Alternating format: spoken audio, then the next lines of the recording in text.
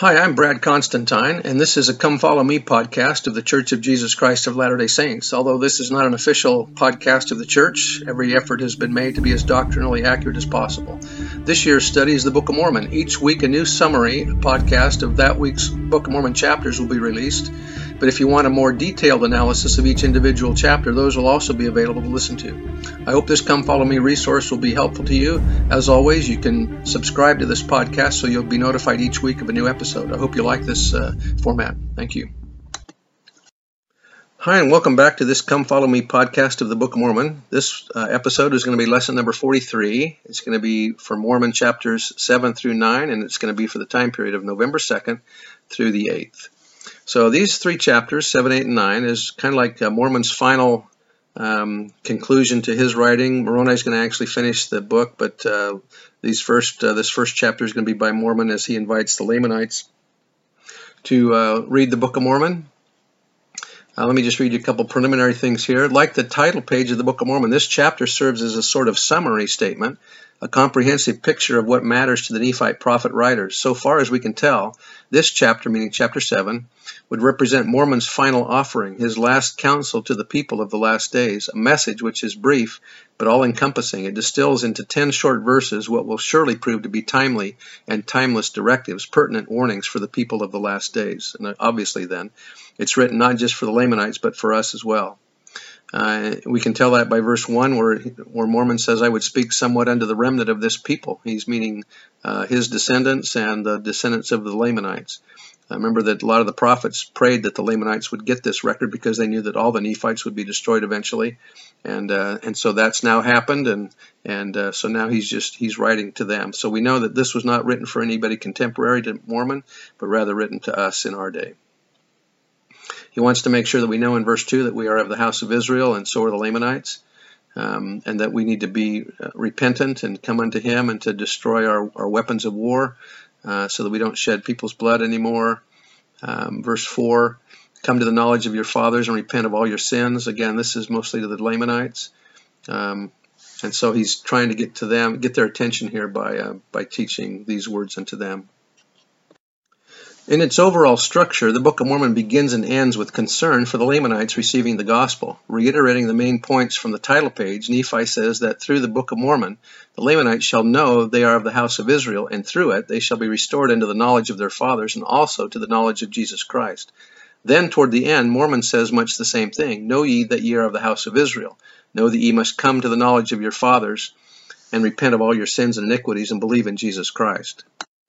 And then notice in verse 6, he then talks about the resurrection of the dead, whereby man will stand to be judged. Verse 7, that Jesus has brought to pass the resurrection or the redemption of the world, whereby he that is found guiltless before him at the judgment day hath it given unto him to dwell in the presence of God. Therefore repent and be baptized in the name of Jesus and lay hold upon the gospel of Christ, and that this record shall also come unto the Gentiles from the Jews. He's mentioning here in verse 8, not only in this record, meaning the Book of Mormon, but also the record which shall come unto the Gentiles from the Jews, meaning the Bible, which record shall come from the Gentiles unto you. For behold, this is written for the intent that ye may believe that, the Bible, and if ye believe that, the Bible, ye will believe this, the Book of Mormon, also. And if ye believe that ye will know concerning your fathers. So Elder McConkie said, from these passages we reach certain clear conclusions relative to believing in Christ and in his holy word. Among them are these: a belief in Christ and a belief in the Book of Mormon go together. They are locked in each other's arms. They cannot be separated. Like Ezekiel's 2 sticks, they are one in the hands of the Father. Those who believe in Christ also believe the Book of Mormon because it contains the words of Christ. Those who believe the words of Christ, as given by his disciples and is recorded in the Book of Mormon, believe in Christ. And those who do not believe these words do not believe in him. The Book of Mormon bears witness of Christ and of the Bible. It is written to persuade men to believe in their Lord and in his ancient word. Those who believe the Book of Mormon believe the Bible, and those who believe the Bible believe the Book of Mormon. And then Mormon concludes chapter 7 with verse 10. He says, and ye will also know that ye are a remnant of the seed of Jacob. Therefore ye are numbered among the people of the first covenant. And if it so be that ye believe in Christ and are baptized, first with water, then with fire and with the Holy Ghost, following the example of our Savior, according to that which he hath commanded us, it shall be well with you in the day of judgment.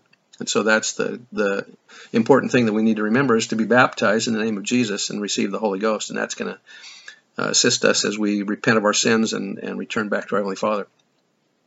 Chapter 8 then, Moroni picks up the writing. He says he's going to finish the record of his father. We don't know how long after Mormon had finished his record, but he says, I do have a few things to write, which things I have been commanded by my father. Came to pass that after the great and tremendous battle at Cumorah, behold, the Nephites who had escaped. So he's going to tell us about the groups of people here. There's 4 groups of people basically that are included in this group. First of all, there's the 24 survivors of the battle, so that not all the Nephites we learn were killed at Cumorah. 2, the group that had tried a southward escape, as is mentioned here in verse 2. Then there's those that deserted to the Lamanites, and then there's those that were the robbers, the Gadianton robbers, who also were mixed with Nephites and Lamanites. So we know that there are some Nephites and Lamanites that are left. Verse 3 Moroni mentions that his father was killed by them, and that he remains alone to write the sad tale of the destruction of his people. He says, behold, they are gone. So he doesn't even have family members anymore. He says in verse 4, I will write and hide up the records in the earth, and whither I go it mattereth not. Now we know that he doesn't have a lot of room on the plates left, so that's why he's not going to be able to write much, but he will write a few things. We know that after this, at least 21 years pass, and he's going to write one more last time, but sometimes it's necessary for us to stand alone. Verse 6, he mentions here that 400 years have passed away since the coming of the Savior. We don't know what Moroni was doing during that length of time, but we do know from Brigham Young that he was at least in Manti and dedicated the land for which the temple was built. Alrighty, verse 11, behold, my father and I have seen them, meaning the 3 Nephites. He's talking here about the disciples. Verse 10, there were none that do know the true God, save it be the disciples of Jesus. He's referring here to the 3 Nephites, and so that they appeared to Mormon and Moroni to give them some comfort and to help them, give them some company, since they were the only ones left that were righteous. Now, keep in mind that there were others too. Remember some of the leaders that Moroni had chosen, or Mormon had chosen to help him in the final battle. Some of those leaders were also righteous people. However, they've been slain here too now, and that Moroni is the last one remaining. Also in verse 12 is an interesting concept. He says, whoso receiveth this record, meaning the Book of Mormon, and shall not condemn it because of the imperfections which are in it, the same shall know of greater things than these. In other words, we're going to know of additional information than what we have in the Scriptures. Joseph Fielding Smith said, the Lord has promised us greater knowledge, greater understanding than we find in the Book of Mormon when we are prepared to receive it. When the brother of Jared went up upon the mountain to have the Lord touch stones to give them light, to light their way across the great ocean, the Lord revealed to him the history of this world from the beginning of it to the end. We do not have it. Now the Lord has placed us on probation as members of the church.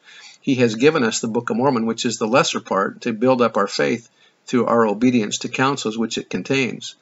And when we ourselves, members of the church, are willing to keep the commandments as they have been given to us and show our faith as the Nephites did for a short period of time, then the Lord is ready to bring forth the other record and give it to us, but we are not ready now to receive it.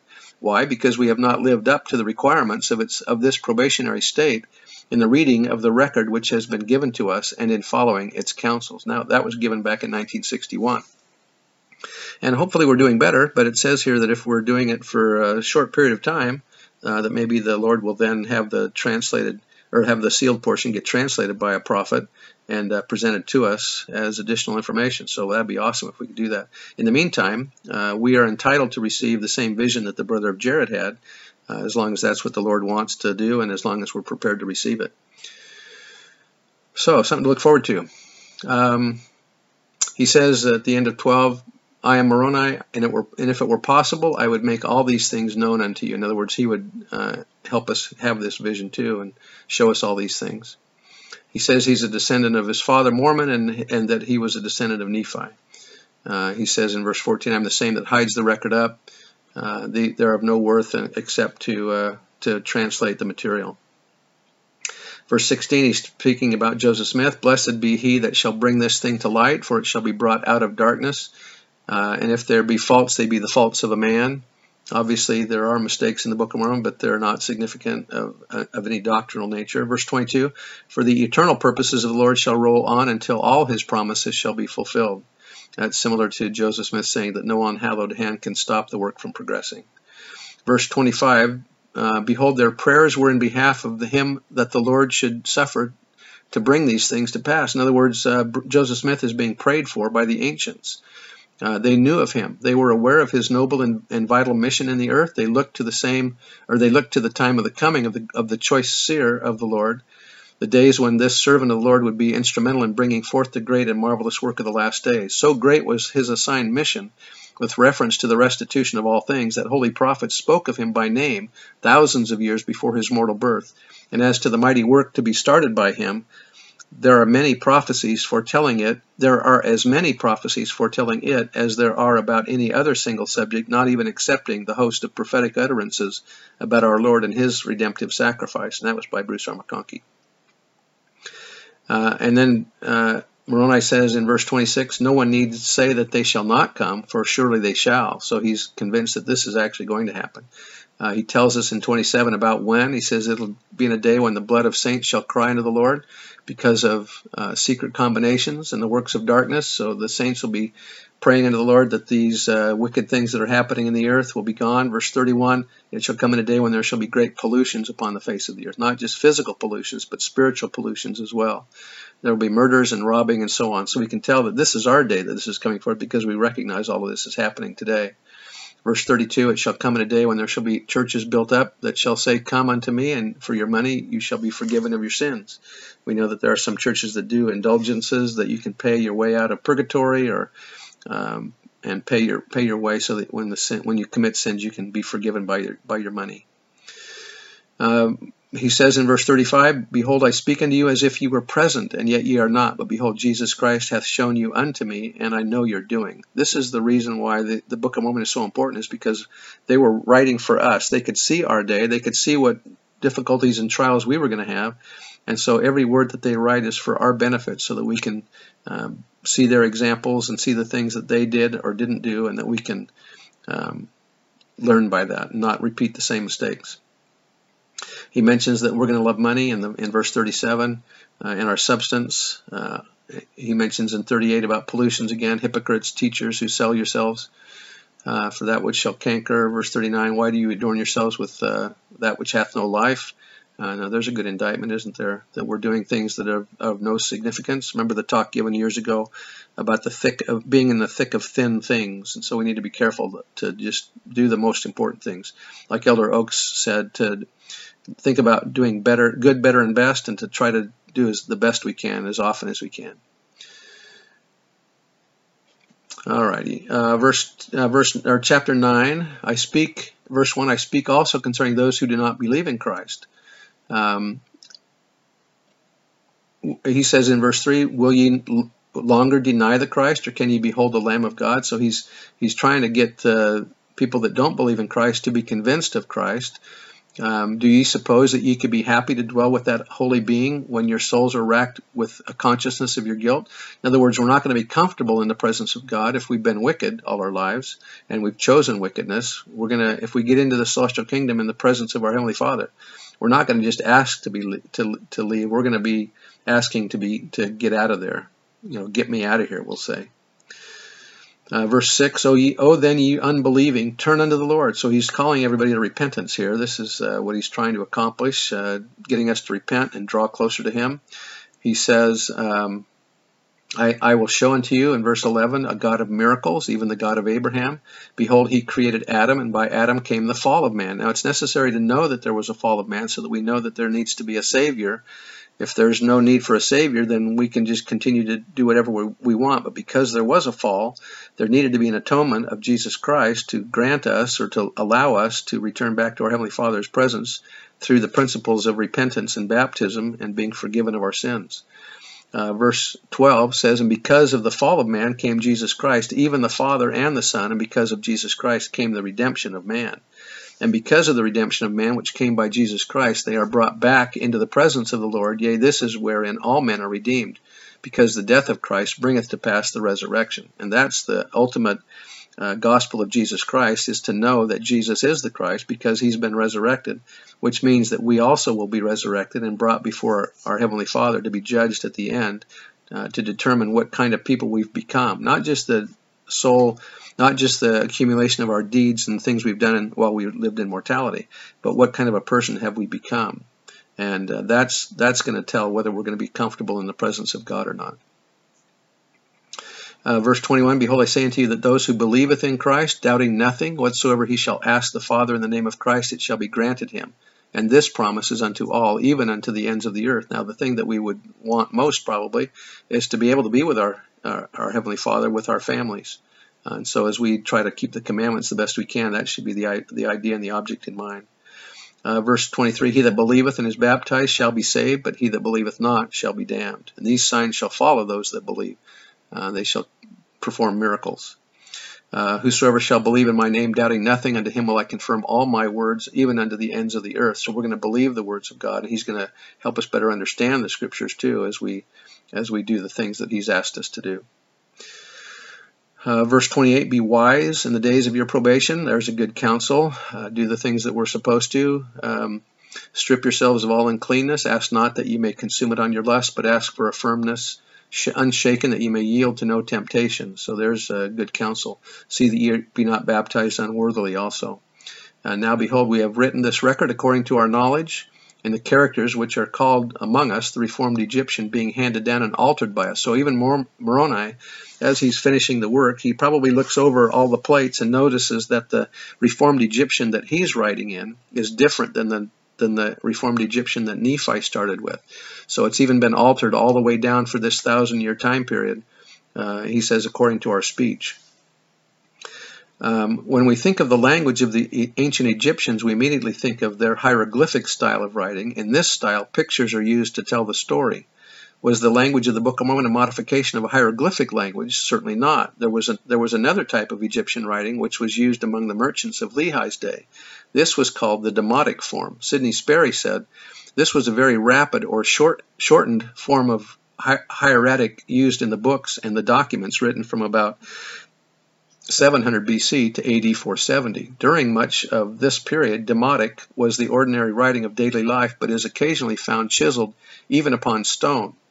From the dates given, it will be apparent that if Lehi and Nephi knew Egyptian, they may have been familiar with this very shortened form of Egyptian. That was by Milton R. Hunter. Hugh Nibley stated that this form of Egyptian could be written in less space than Hebrew, because in Lehi's day, Demotic was actually a shorthand, extremely cramped and abbreviated, and it was peculiarly adapted to the sounds and thought process of one language, Egyptian. So as they used this, they didn't use it originally to write with, but they found that it was useful as they were preparing the plates and keeping records on plates. So that was the purpose of the language. And then in verse 34, the Lord knoweth the things which we have written, and also that none other people knoweth our language. Remember, because it's been modified so many times. Because that none other people knoweth our language, therefore he hath prepared means, meaning the Urim and Thummim, for the interpretation thereof. And we know that as Joseph Smith received the gold plates, he also received the Urim and Thummim to aid him as he began the translation process. He also used the seer stone, and for a time also didn't even need anything. He just needed to feel the inspiration of God to know what the book was going to say. So these things are true. I bear testimony that the gospel is true, and that the Book of Mormon is a literal translation from ancient record, that Joseph Smith received the power to translate by the gift and power of God. I bear that testimony in the name of Jesus Christ. Amen. Hope to see you next time. Bye.